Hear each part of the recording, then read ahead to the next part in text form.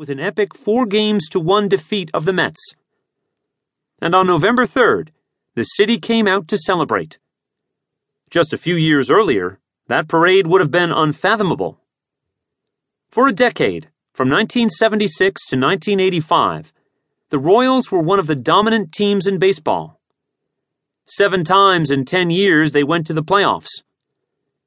Thanks to a future Hall of Famer, George Brett, and a great cast of supporting players, they were relevant nearly every year, including winning 2 American League pennants and a World Series title in 1985. But, until their 2014 playoff run, the last time the Royals even made the playoffs had been nearly 30 years earlier. That was the longest playoff drought of any team in any major sport. But the Kansas City Royals' title run in 2015 almost never happened.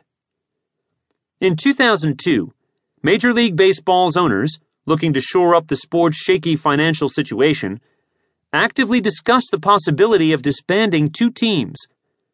The Royals were among the teams rumored to be on the list. Who would have blamed owners if they had done it? The Royals were at the tail end of 8 consecutive losing seasons. In 2002, only 3 teams drew fewer fans. Only 8 teams had lower player payrolls. The Royals looked done in 2002. But the Royals didn't die, and in 2015, they wrote a new, exciting chapter in franchise history. Fan attendance is now up. According to a May 2015 New York Times article, television viewership is up 4 times where it was 5 years ago. And the team that was once the laughingstock of baseball has a higher television rating than any other team in baseball. At one point, early in 2015, the Royals had 8 players on track to being voted All-Stars by Major League Baseball fans. 4 were eventually voted into the game by fans.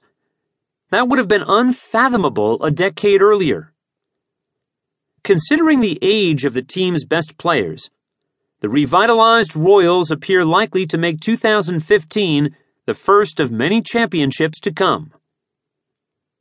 Most evangelical churches in North America have much more in common with the 2002 Royals than the 2015 version. You have likely heard the depressing stats. Southern Baptists alone lose more than 900 churches every year. 90% of those churches are in our cities. 7 out of 10 churches are either plateaued or declining. They haven't seen a winning season in more years than they can count. Like the Royals, the best days of many churches seem to be over.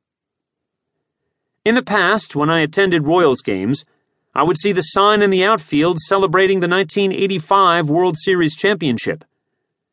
Rather than making me proud to be a Royals fan, that sign reminded me that greatness had not been part of this team for a long time. In the same way, when walking the halls of a dying church, one can find memories of the great days of the past. But those great days seem so long ago. Instead of serving as encouragement, those memories serve as constant reminders of how far the church has fallen. Accepting God's call to replant a dying church is never easy. Any idea how many managers the Royals have gone through since their last playoff appearance? 10. Losing seasons, whether in baseball or in ministry, tend to devour leaders. But God has other plans.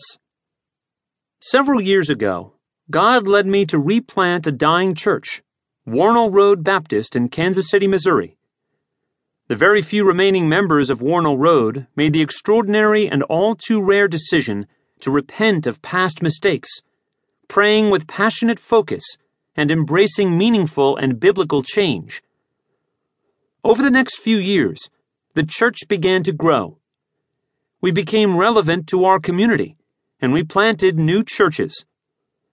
Today, Warnell has become a church to which many across North America have looked as a model of how a dying church can live again.